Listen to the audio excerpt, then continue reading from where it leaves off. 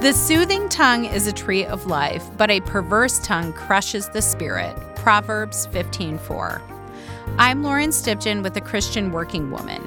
How should we have grace with our words? I find that there are two ways we use our words negatively, especially when it comes to work. The first is self-talk, and the second is gossip. Neither extends grace, and both are rooted in sin apart from Christ.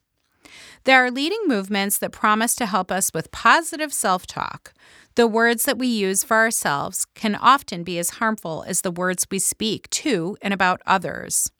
I have found that the words women use for themselves are born of discouragement, or the opposite end of the spectrum, pride. Discouragement says, I'm not enough. I will never get the promotion, or I won't find a job.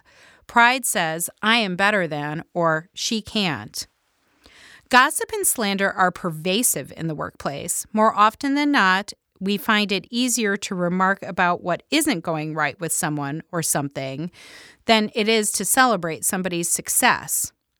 Research shows that 75 to 95% of gossip actually contains a morsel of truth. 96% of employees admit to engaging in gossip at work, and a study about gossip shows that we spend more than 40 minutes a week solely in gossip. And yes, women are worse than men, with close to 80% of women admitting to engaging in gossip. Noted consequences in these studies are lack of trust, jealousy, alienation, hurt, and feelings of low morale. Being a Christian does not exclude us from this 96%.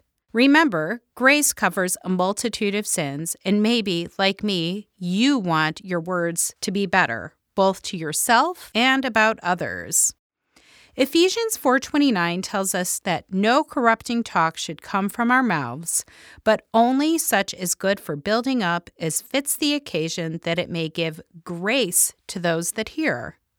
What if we spent those 40 minutes building others up?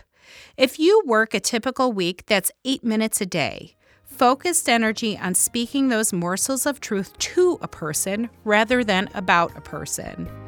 Maybe you don't gossip, but you spend a lot of time talking about yourself negatively.